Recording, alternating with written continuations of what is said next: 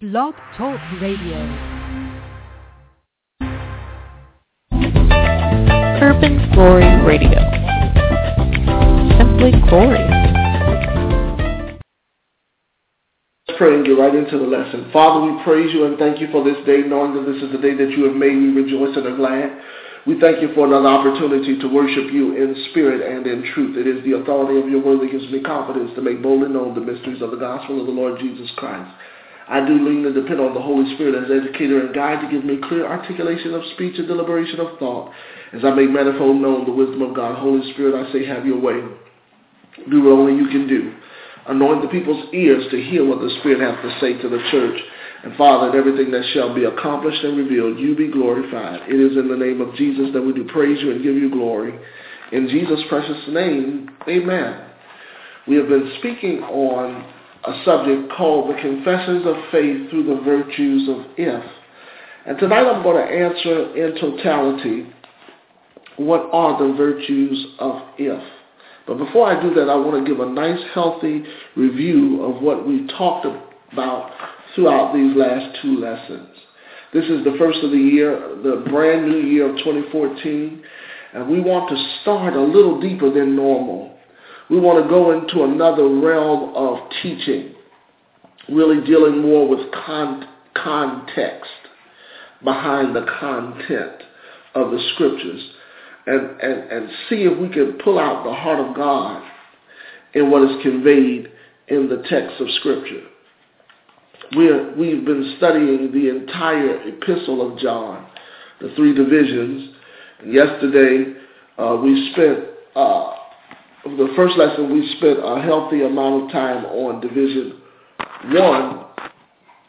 And then yesterday, we talked about truth and how Division 2 emphasizes the truth, the only epistle ever written to a woman of God that would transmit the word of God to the people of God. And he was telling this unknown woman that we know was in the church to preserve the truth because of the error of counterfeit teachings that are in the body of Christ. And today we're going to deal with the third division of the Gospel of John, which really surmises the first two divisions. But its emphasis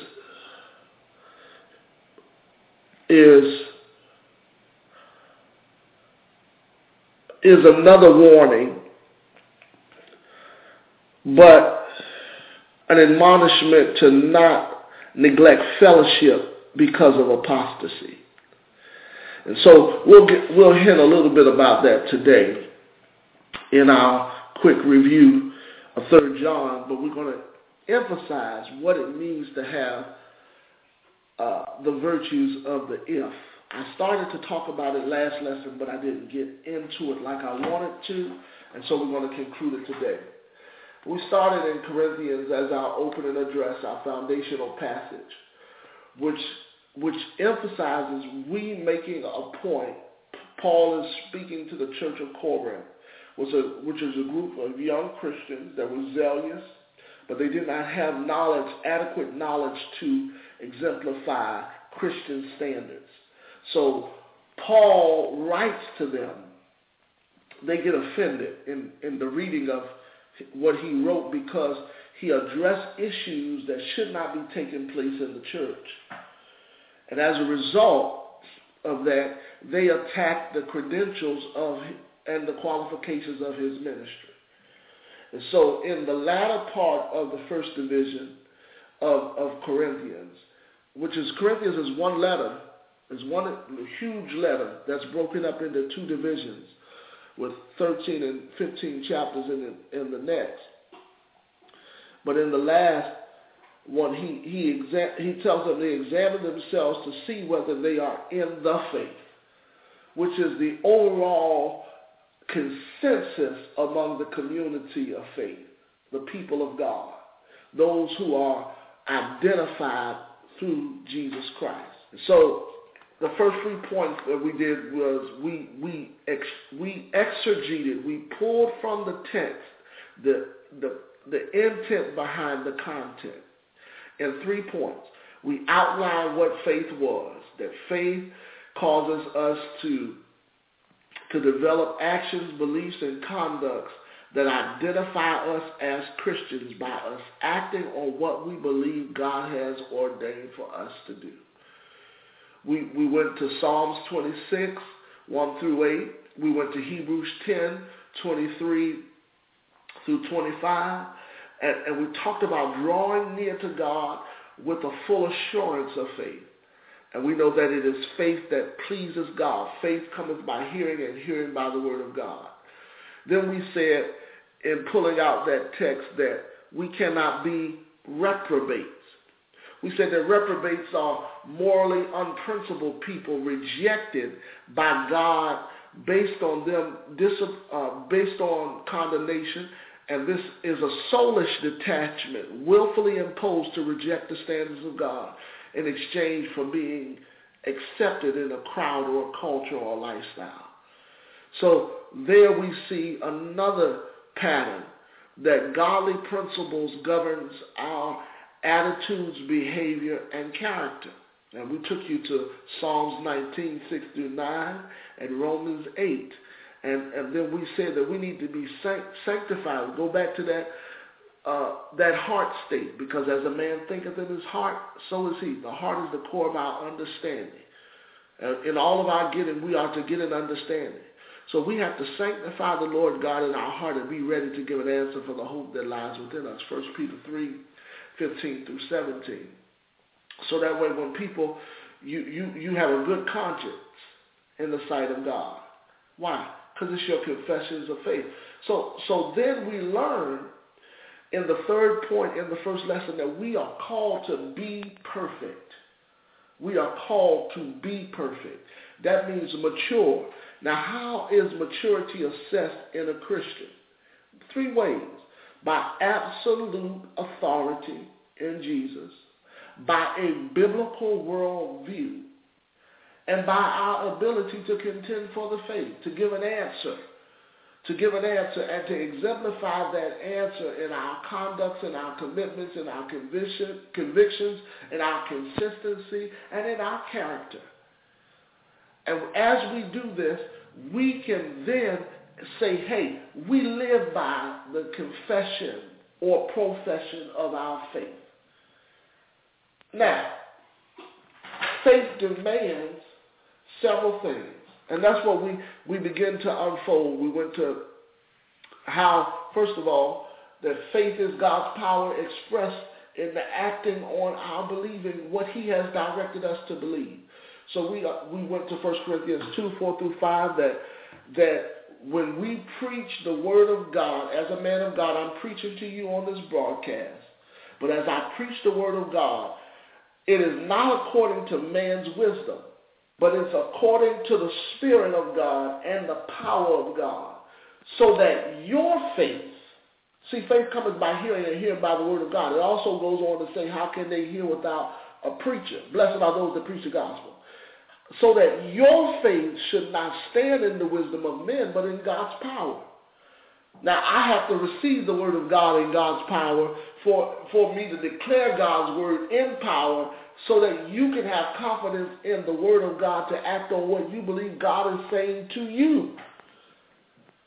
That's a confession of faith. It is not a manipulation or a memorization of scriptures that you're patterning after somebody else is telling you this is a good scripture for you to know. That's not a confession. That's a affirmation,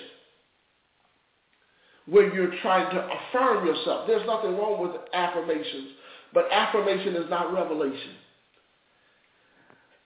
So we dug deeper. We went deeper into it, and we read that we have to put ourselves in remembrance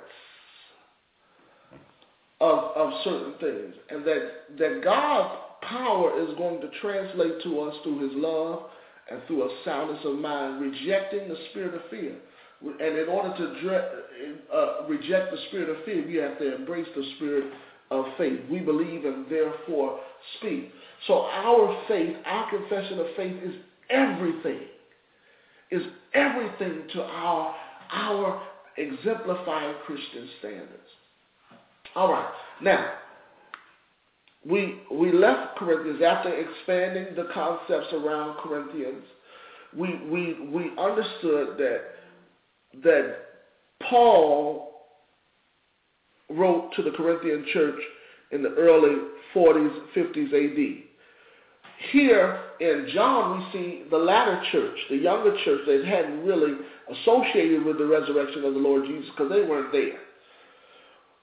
John was in his 60s to 80s when he wrote the Epistle of John, whereas he was in his 40s and 30s when he wrote the Gospels of John.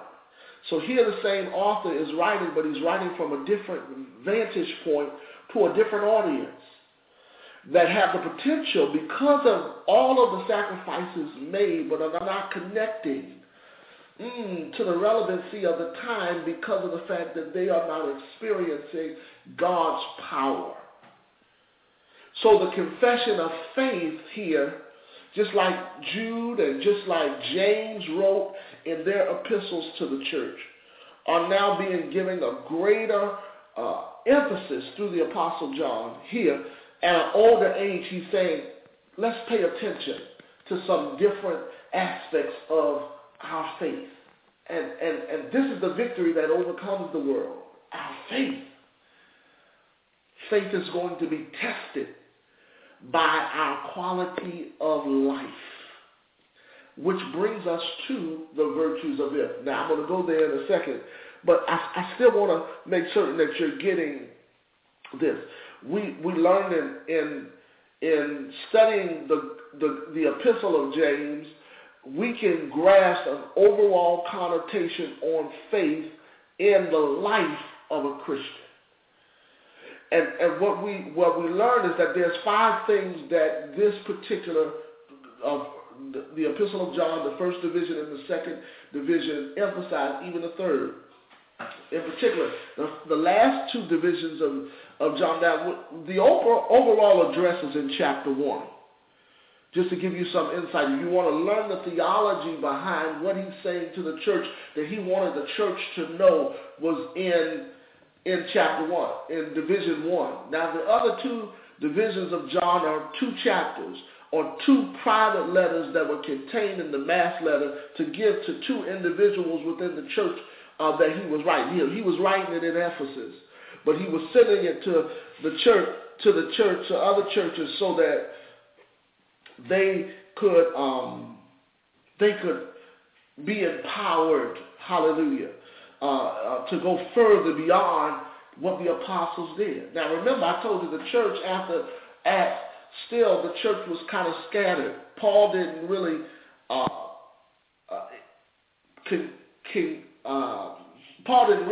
attain the reconciliation that was needed for the revelations that he had. He started the work. He established many churches. Asia Minor was getting the gospel. The apostles then were coming after him and giving more things to add to, because he wasn't an eyewitness. He received Jesus by revelation, but they were eyewitnesses. That's what John is saying. Hey, I'm an eyewitness, so you need to pay attention. This is my validation I'm giving to you in 1 John. And so there are various things that we learned in 1 John. Number 1 is that Christian life is exemplified in our conduct. Our conduct is a result of the resolves given to careful thought. Our conduct can display the investments of training instilled from others in us. And our conduct is what God expects for us, for all Christians to have, that's unfailing. Because our conduct really displays our faith. Faith without works is dead. Show me a man that has faith with his works, and I'll show you a man of faith. Faith, without faith, is impossible to please God. And faith, through faith, we overcome the world. 1 John 5:4. Then secondly, we said the courage to be different. Being different is being distinct in perception patterns and processes. Being different is the connotation in this connotation is devotion to the nature and the conduct of Christ. And being different is being diligent on learning the ways of Christ. Jesus is the author and finisher of our faith. Then we also said it's the crux text. That means that's a test that contrasts between apostates and believers. We said that apostates are a person who has abandoned one's religious faith It is a person that is not principled. A believer has resolved to live by faith and not by sight. The resolve to distinguish whether a person is a believer or an apostate is simple. Does the teaching which they give achieve the final work and the finished work of the cross through the life and ministry of the Lord Jesus and provides it for us as confidence in by way of redemption? So that means if we can't be confident in it, it was not achieved. If we still saying, hey, we sinners saved by grace. Yeah, you were a sinner, but you've been saved by grace. God has enabled you to live the Christian life through and by His Holy Spirit. And if you are led by the Spirit of God, you are the sons of God, and you attain that promise because you look unto Jesus, the author and finisher of your faith. If you're looking and focused in the light, and you walk in the light as He in the light, you have fellowship with Him. And if you have fellowship with light, and there is no darkness in Him at all, you're going to attain the goodness of the Lord in the land of the living. So the test is this all capitalized, and it doesn't promote you whenever you hear someone teaching about the Lord Jesus? Are they uplifting Jesus Christ? And is it causing you to identify with God's Spirit through power? Is it empowering you to prosper in every area of your life, spirit, soul, body, socially, economically, and spiritually? Either way you want to look at it. Then, ultimately, we need to have some certainties in faith. Faith void of action is dead. Faith's voice is the Word of God. And faith's victory is when the believer acts on what they believe the directive of God is for their life. And if you don't have those assurances, you don't have certainty, and you need to go back to why you believe what you believe. Examine yourself to see whether you are in faith. And then ultimately, faith is translated through love because faith worketh by love. So the covenant of God's love, it is God's love that expresses His highest intent for humanity and their way of life. God's love is what establishes our faith, and faith works by love. And God's love is the motive behind our faith. It's the motive. Love is the motivator. Faith is the operator. And hope is the inspirator. Right? Because hope maketh us not ashamed. Because the love of God has been shed abroad in our hearts by the Holy Ghost. Hallelujah. So, I gave you 12 things in Peter to let you know what are the privileges of being a believer, so you can have confidence that the work of the cross is not just a affirmation, but it is a confession. It's something that is so embedded in our spirit that we live it out day to day. Now, what causes that to happen? At will. God's power, number one. But it's God's power enacted on in our circumstance, which we choose to comply to. Give you a case in point. What is the significance of the virtues of if? The significance of the virtue of if is this. A virtue is a positive trait or quality deemed to be morally good, and thus is valued as the foundation principle and good moral being. Personal virtues are characteristics valued as promoting collective and individual greatness. The opposite of a virtue is a vice. So when we talk about if, the word if is a conjunction. In other words, it takes an objective and an outcome. And if the outcome and the objective agree, that if becomes validated. For example, turn with me to Isaiah chapter 1, verse 19. If ye be willing and obedient, ye shall eat the good of the land. But if ye refuse and rebel, ye shall be devoured by the sword. Now here's a good example. What's the objective? Willingness and obedience. The outcome is eating the good of the land. What's the conjunctive factor? If you are. If you decide to be willing and obedient, you will eat the best of the land. But if you decide to refuse and rebel, ye shall be devoured with the sword. And then it gives you why that is. Because the mouth of the Lord hath spoken it.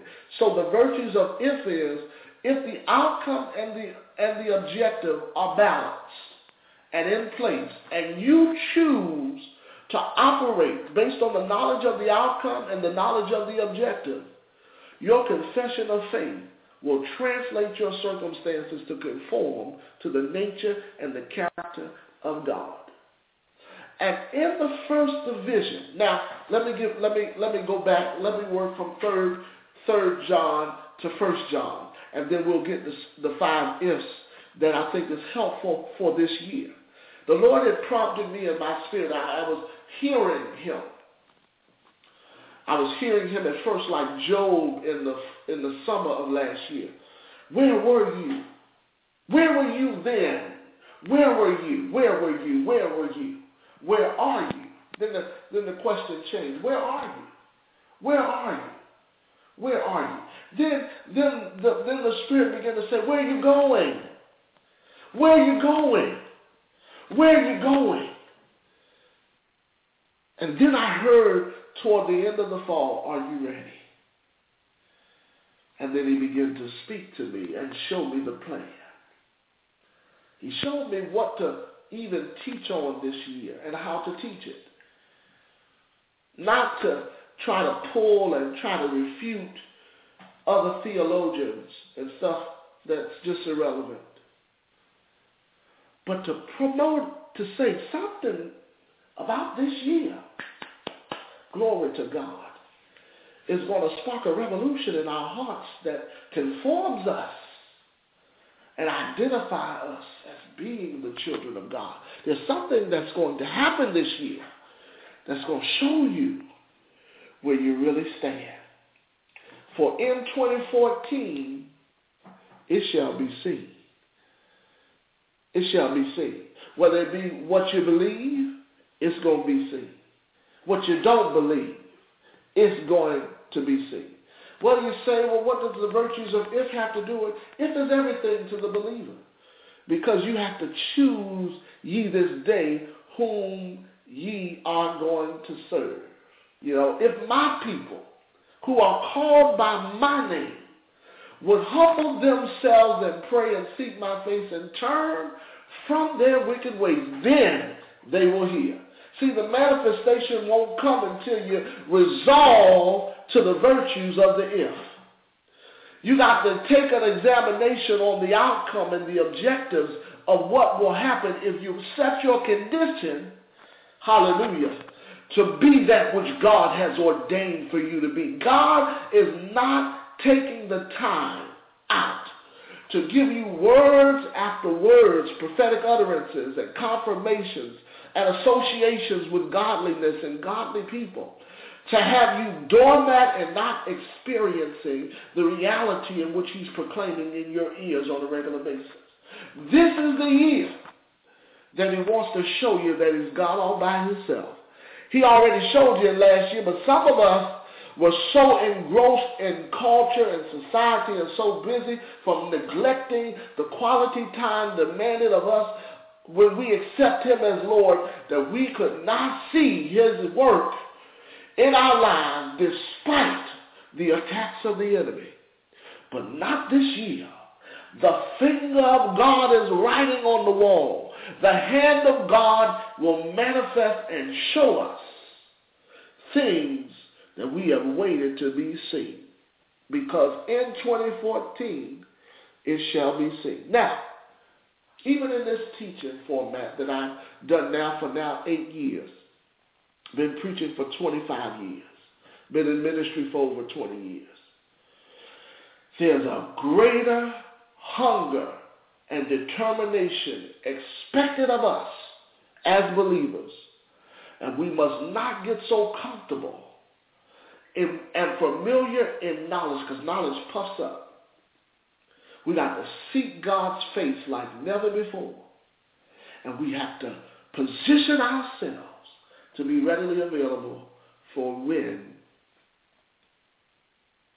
the manifestations take place.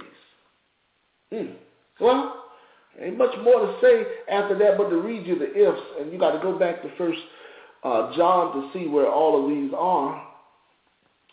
And of course, you know, these passages are found all in First John. But they're examination scriptures to tell us this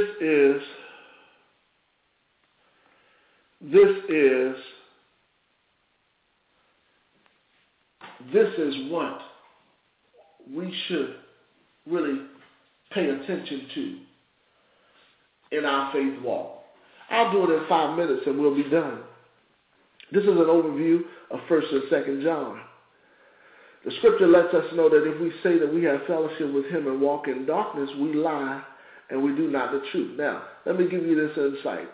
When we start answering the question, if ye be willing and obedient, ye shall eat the good of the land.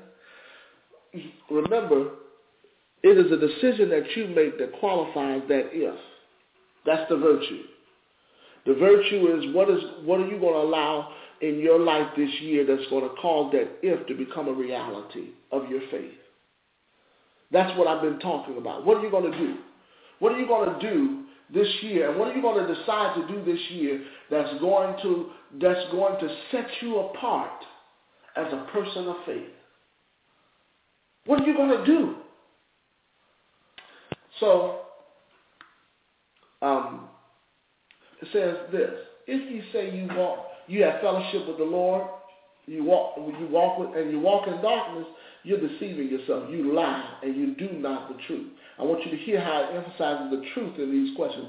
But if you walk in the light as he is in the light, we have fellowship with one another. Isn't it amazing how when you walk in the light of God, it is easy for you to get along and to interact with other people. And then God's power and God's ability and his work and his favor then shines on your life, because it says this: and the blood of Jesus Christ, his son, cleanses us from all sin.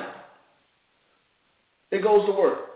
Next one. Next if we say that we have no sin, we deceive ourselves, and the truth is not in us. Now, if we say we have fellowship with him and walk in darkness, we can't do the truth.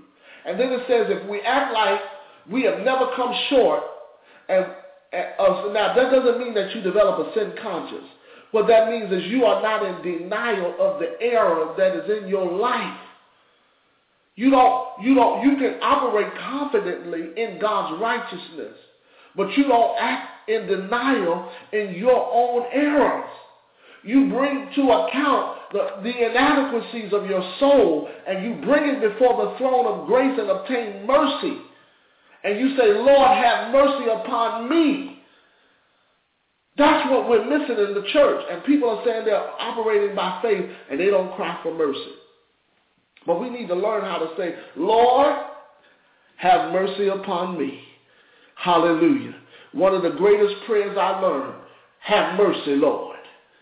Have mercy on me. Anyway, because the blood of Jesus has cleansed us of all sin. But if we say that we have no sin, we deceive ourselves. And the truth is not in us. Now, here's the resolution. If we confess our sins, he is faithful and just to forgive us of our sins and to cleanse us from all unrighteousness. And then it goes back to say, but if you say that we have not sinned, we make him a liar, and his word is not in us. His word is true. Urban Glory Radio. Simply glorious.